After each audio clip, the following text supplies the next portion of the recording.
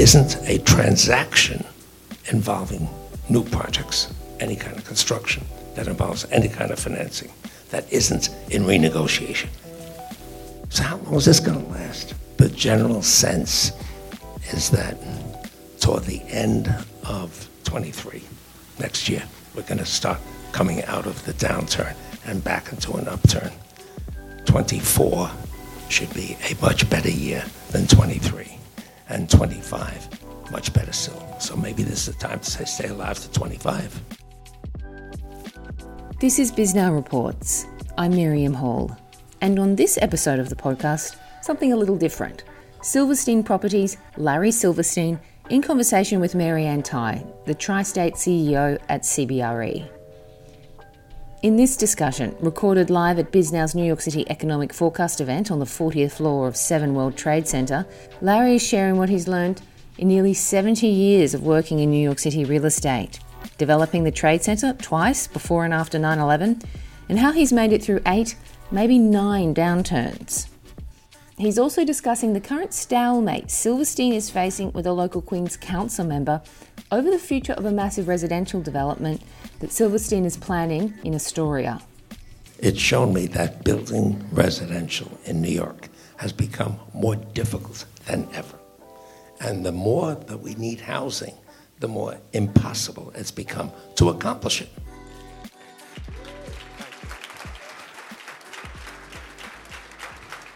I hope everyone realizes the enormous privilege of being here with Larry Silverstein this morning. Not only is he a legendary developer, owner, but he is officially now the best dressed man in New York real estate. Shows nobody has any taste around here.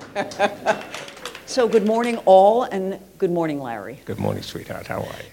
This is a hardcore real estate crowd, so I'm going to ask you, you told me that you've lived through 8 downturns.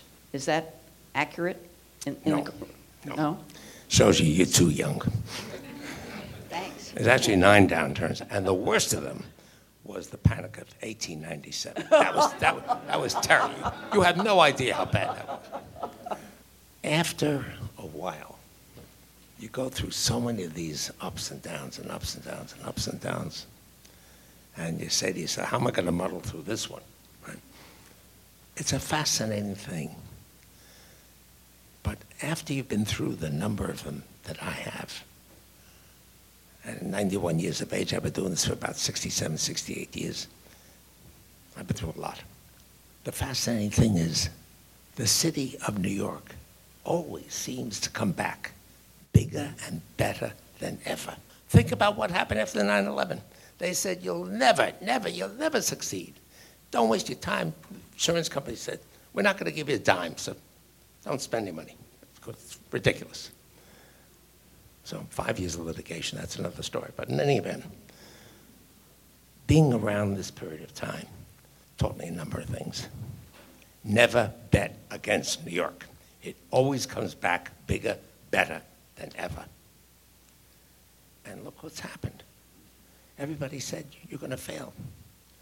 And we didn't fail. And so as I look around this incredible city of ours, sure, there are problems. There are a ton of problems. But then again, we always seem to have a ton of problems. I don't ever remember a period of time where we didn't have a ton of problems. There were times that were better than others. So there was a guy by the name of Mike Bloomberg. He was damn fantastic as a mayor. Phenomenal mayor. First of all, good businessman. Second of all, good human being. Very, very extraordinarily charitable. Right? You don't have a clue as to the things he's done with his life that are spectacular and that improve the world for all of us, right? But he was also one hell of a good mayor. Sadly, he was followed by Bill de Blasio. Disaster. 8 years of crummy leadership. No leadership at all. And now we're faced with Eric Adams, right? He's trying his damnedest. Will he succeed? He sure is trying. Does he have a whole mess of problems? Yes, because he's got a city council that's more to the left than maybe it should be. What we need is centrism in this country. We don't have it. And so the net result is Eric Adams has his problems. Kathy Hochul has her problems. The good thing is they both tend to be centrists. So you may not agree with everything they do, but at least they're middle-of-the-road people who are not too far to the left, not too far to the right. Eric Adams has a problem, however, among others, and that he's got a city council that's all the way to the left. And centrism makes a big difference. So give him some time. I think he'll do the best he can under very difficult circumstances. And hopefully this city will improve significantly in the years immediately ahead of us. So in the moment that we're in now, I think that we're all feeling very strongly that this moment is different than those that preceded us. I mean, the funny thing about having lived through a few of these, we all know this, is that they have common elements. The capital markets freeze up, people become hesitant to take any kind of risk, people predict doom, etc. The distinguishing feature, I think, of this moment is the work from home phenomenon. And the notion that we're going to need a lot less office space than we have, and that people are going to prefer being at their kitchen table than they are coming into the office. And again, we've all seen these moments. The 9/11 moment was no one will ever be in a tower again. How do you feel about the threat from work from home? You know, Marianne, it is a threat, no question. Do we have to deal with it? Yes. But I think if you just look around, we're in a difficult economic environment today. The job market is very strong in certain areas. It's not so strong in others. As the economy softens and weakens, people find themselves more concerned about their jobs, more concerned about holding on to them, more concerned about being where the decisions are being made, more concerned about being seen by senior management. And as that increases with time, and it's going to increase with time, I think we're going to begin to see people coming back to work to a greater extent than you're seeing today or that you saw yesterday. I think tomorrow people will become more and more concerned with their jobs and the safety of their jobs. Issue number one. So with time, I think, by golly, that more and more people are going to start coming back to work because it's become evident some jobs do perfectly well from home. Others really need to be on site. You can't mentor from home. It doesn't work. You can't train people that way. And so increasingly, decisions need to be made not from home, because it's very difficult to do that. Decisions need to be made from the workplace. I think what we're seeing, however, is a different dynamic develop. There was a time when office buildings presented, 250 feet per person. Then it went down to 200, then 150, then 100. So I don't know how low it got, but it got to the point where there's huge density that we designed into these floors. Right. So you've got special air, all kinds of special availabilities in terms of the environment in which we live on these floors. I suspect with time, we're going back to the 150, the 200, 250 square feet per person. In talking about how people want to work and live these days, I think that one of the reasons for the success of downtown has been the integration of the work and home environment.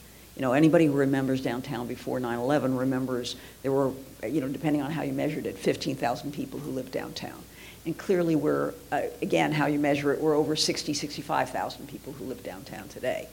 Now, you and your company have gone deep into residential in this area. I'm fascinated, by the way, about your co-venture with Nathan Berman. You know, I was saying to a colleague just this morning that every time you talk about converting an older building to residential, somebody comes up with all the reasons why it can't be done, except Nathan Berman, who somehow or another has figured out how to take any darn building and turn it into residential. So tell us about the origin of that conversion and really about your Silverstein organization and how you're approaching residential. And I'm going to ask you about Queens, too. There was a time, not dissimilar to what we're seeing today, where office floors that are not designed for office use become less attractive and less occupied. So 40,000-foot floors, 200 by 200, piece of cake. You see that? In constant need. And they rent well, and they rent quickly. But you look at office floors that are down at 10,000 feet, 12,000 feet, 15,000 feet, where it's not square, where you don't have free open space, column free, where you've got to negotiate in order to put an occupant into occupancy. That makes any sense at all. And what you see, for the most part, is office floors that no longer work as office floors. So, what's happened? Increasingly, these buildings, these old office buildings with its irregular floor shapes, studded with columns all over the place, they're being converted from office use to residential, to rental housing, in some cases condo housing. As a matter of fact, if you walk down Wall Street from Broad to Water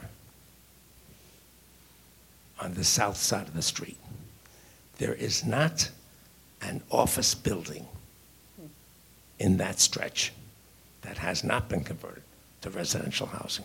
So what you're going to see is a large-scale move toward the creation of something that's hugely important in the city of New York, rental housing.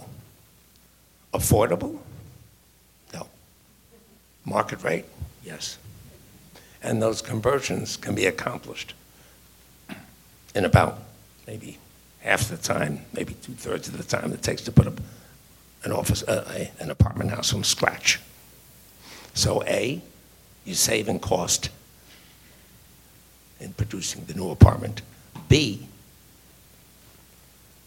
the time frames in which it happens much more swift. And C, you could produce excellent quality residential. Old office buildings, forget about them. Conversion capabilities, tremendous.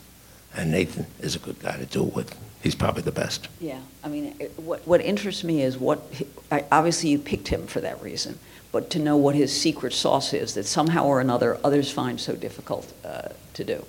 So you're trying to do a serious ground-up new residential in Queens right now.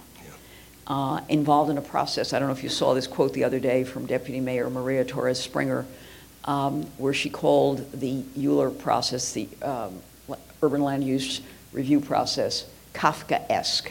I can't quite remember the last time a government official referred to a government process as Kafkaesque. Do you have thoughts to share with us, having been enduring this process? And also thoughts about what the political will is right now to try and create affordable housing, which I think if we asked everybody right now if this is sort of one of the top 3 problems we're experiencing in the city, I can't imagine we wouldn't get almost universal support to that idea. So what has Queens taught you, et cetera? Well, it's shown me that building residential in New York has become more difficult than ever. And the more that we need housing, the more impossible it's become to accomplish it, especially when we're trying to provide affordable housing. So there are people out there who firmly believe the only kind of housing to build is 100% affordable. Now, if you have endless monetary resources, and a drive to do good by the world, fine. Dedicate yourself to building 100% affordable. It doesn't produce any kind of profitability. It doesn't produce the motives that generate the desire to do this. End of day, and in this particular location in Queens, it's a hell of a spot. It's a spot that's permeated with all kinds of poor businesses, unattractive storefronts, something that is not enticing, something that's really not a neighborhood that anybody really likes to live in or wants to live in. It desperately needs change. It desperately needs modification. So what we proposed, I think, it's close to 3,000 units of housing. Of that amount, a huge amount of that, almost 900 units, is affordable. I mean, it's a huge number. And when you find you're talking with someone, a city council person, who says, not enough. I said, if you can't finance it, there's no incentive to build it. So as a developer, I'll tell you, if you want 100% affordable, it's not financeable. It won't happen. If you want 50%, it won't happen, right? There was a time when it was 25% affordable, and then 30% affordable. We've also decided that if you're going to build a community, build it right. Build it so everybody can really enjoy it. Put facilities into that community that make a difference for the people who live there. Don't just build to rent. Build some quality into that facility so that people will come and enjoy living in this location. It's your city. It's our city, my city. I've lived here all my life. Important. There's a certain psyche that says, do the right thing by the people who are going to live there. Make sure it's the best that you can afford to provide. And so we've done that. We've designed all kinds of amenities into the location. And yet there are people, there's one particular councilwoman who said, not enough. So when you sit and try to talk to her, the conversation doesn't end up going anywhere productive. What's going to happen here? We've only been at this for about 5 or 6 years. We have multiple millions of dollars invested in the effort. Will it result in new housing? Don't know. If she continues to hold for her position, nothing is going to get built there. Nothing. Affordable. At least we have the benefit of a mayor and a borough president who are in favor of the project. I mean, the question is... Here we're fortunate to have that. Yeah. The question is how to get more folks on board with the whole concept of reasonable exchange when it comes to building affordability. Well, in this case, if the resident council person decides to object, then she could throw the entire project out the window. It could happen. So will it happen? We don't know. But can it happen? Yes. I think we'll find out next month or so.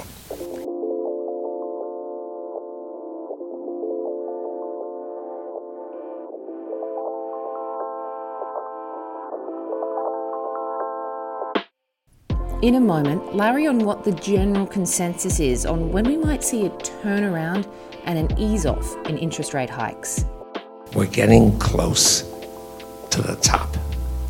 A time will come, maybe the first half of next year, when rates will start to turn down. The Fed will no longer be pushing 3/4 of a point. Also, he discusses what kind of development he's eyeing off now. Are we going to do 2 World Trade Center? Well, it's only been 17 years that CBRE has been your agent. So we're wondering if you will keep us employed in this task.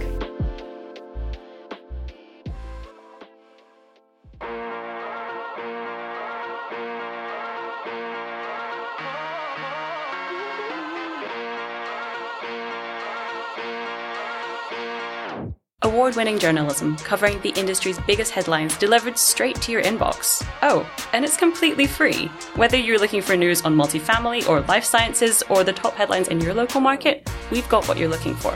Visit biznow.com/subscribe.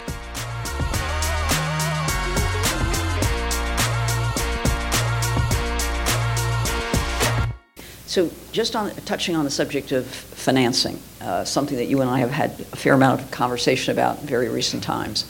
One of the things I think, again, people in our business are experiencing is the caution. Everybody sort of is frozen at this moment. And at the same time, we're watching cap rates going up. And it's a different business model than our industry has had for the last 20, 25 years. And it's not the business model that you grew your business in, which was, frankly, I think the way I think of it is let inflation build the value of the asset over time. What's your view on where we are in the world and whether it will change? It's certainly going to change who you go to borrow money from, that's for sure. But how is it going to change the business? It's changed the business. What you find is anybody who's in a transaction today that involves financing, and any transaction of any consequence involves financing, you're going to find rates have gone up exponentially. And you look at this and you say to yourself, does this make any sense? The result is there isn't a transaction involving new projects, any kind of construction that involves any kind of financing that isn't in renegotiation. Everything is being renegotiated, right across the board. So how long is this going to last? What's going to be the impact? Well, there was a guy, Sam Zell, who in 1990, and we were in the middle of this terrible real estate recession in the United States, Sam Zell in 1990 said, stay alive to 95. Okay, so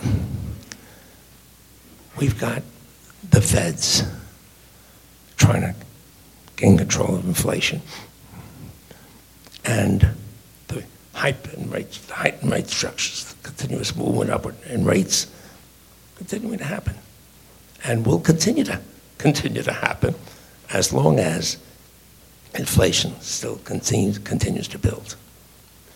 But the general sense is that we're getting close to the top. A time will come, maybe the first half of next year, when rates will start to turn down.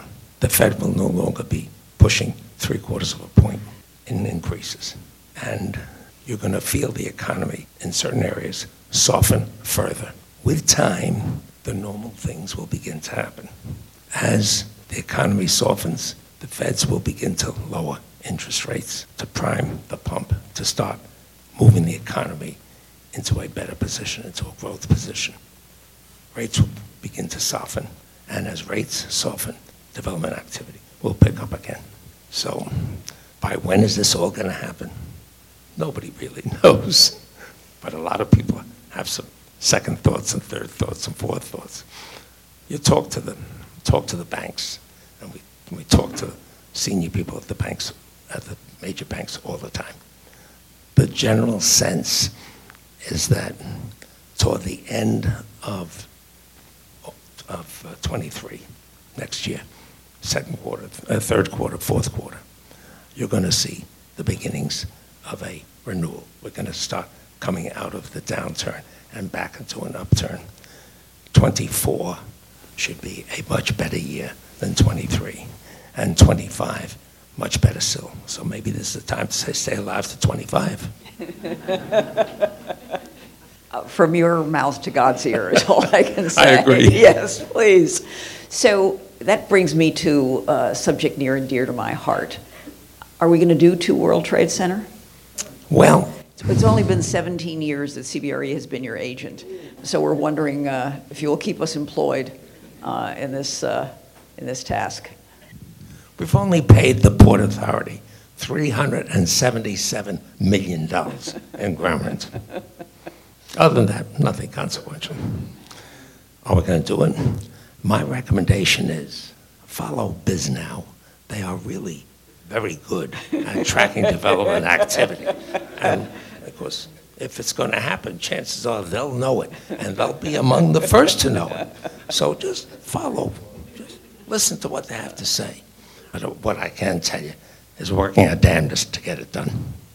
And so between the two of us, I suspect we're going to get it done. Well, it is amazing to me. We are on the site as a whole, and certainly in your buildings, over 90% leased in a market that, and we've said to do every building, we've had to set rent records. So I'm looking forward to doing it again. You know, I want to give we have only a few minutes. I want to give the audience a moment to ask questions of you, if there are any questions. Don't I have a right to ask you a question or two? You can ask me a question. Larry wanted to know how, in the middle of all this uncertainty, large companies are still signing leases. Listen, any large company that I'm representing, including our own, I might add, I tell them this is the moment to make the deal. I mean, let's be very clear. If you have a business plan that you actually believe in, when do you want to make the deal? You want to do it when the market's soft, when you're the hero of the story. I mean, this is, I think about, in the most simple terms, CBRE's own lease at 200 Park. We have hit it right every time. I see my dear colleague, Ken Myerson here, who negotiated the brilliant lease that we are enjoying right now. And I think that anyone knows, again, if you have clarity on the business plan, that's the fundamental thing. And in terms of people who are still ambivalent as to how many people are coming back to the office, what I would say to them is that they have to think deeply about how their business is conducted. And if they're expecting their people to be back in 2-3 days a week, where are they putting them? And people are not going to be enthusiastic about coming back to the office, to the point you made earlier. If you're jamming them into, you know, what do they used to call those cubes? The Dilbert cubes. Is that really why you come back? Or personally, this is my bias. Personally, I want to come back and know where I'm sitting. I don't want to go see the concierge and say, hi, where am I today? This does not motivate me to come back. So I say all of those things to say you need a certain level of clarity in your core business, and then you should strike at a moment when owners need you most and when you have the most bargaining power. So many of New York's office buildings are 60 years, 70 years, 80 years, 90 years of age, right? How do you envision the city going forward? How do you envision change in that regard? What direction do you think we should be taking? Can I tell you that we have a template that we actually know that works. And I was thinking about it the other day. I was over in the theater district, and the first people to do this smart, this is going back when there was, in the 70s, when there was a crisis there. They got the city to agree to allow them to float the air rights over the district that goes up to 57th Street. I think it goes down to 40th Street. I think it's between Broadway and 8th, maybe Broadway and 9th. Something like that is the theater district. And the city, wanted to share in the fee structure when they sold the air rights.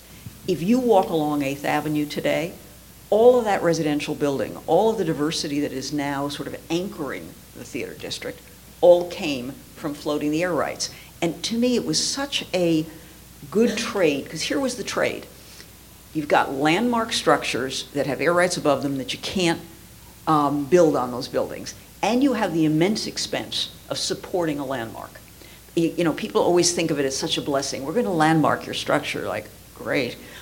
Because with it, the concomitant is you're going to have to take care of an old building in perpetuity.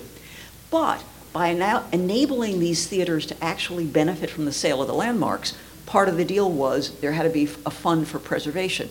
So there are, 41 theaters on Broadway.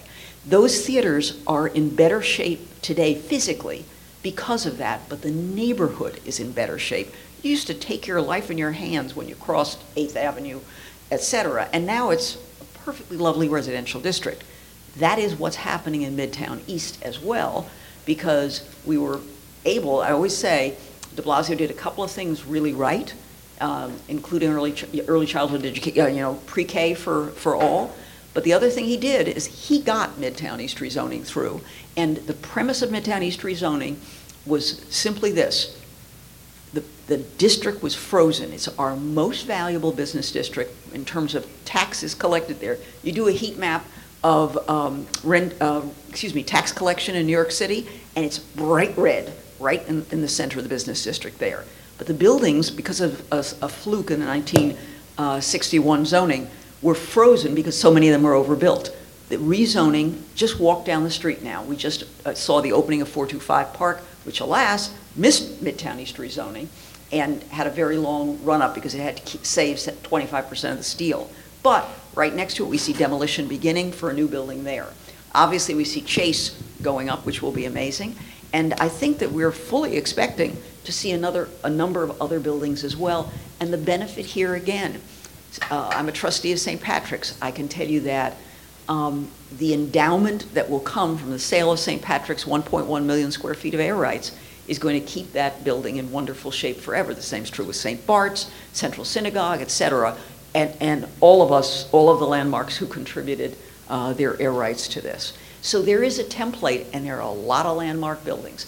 I think the statistic in Manhattan is 29.6% of all buildings are either landmarked or in a landmark district. This is an opportunity, and the way to make, again, we don't have vacant land.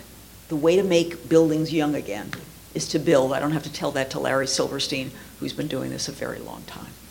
Mary Ann, thank you.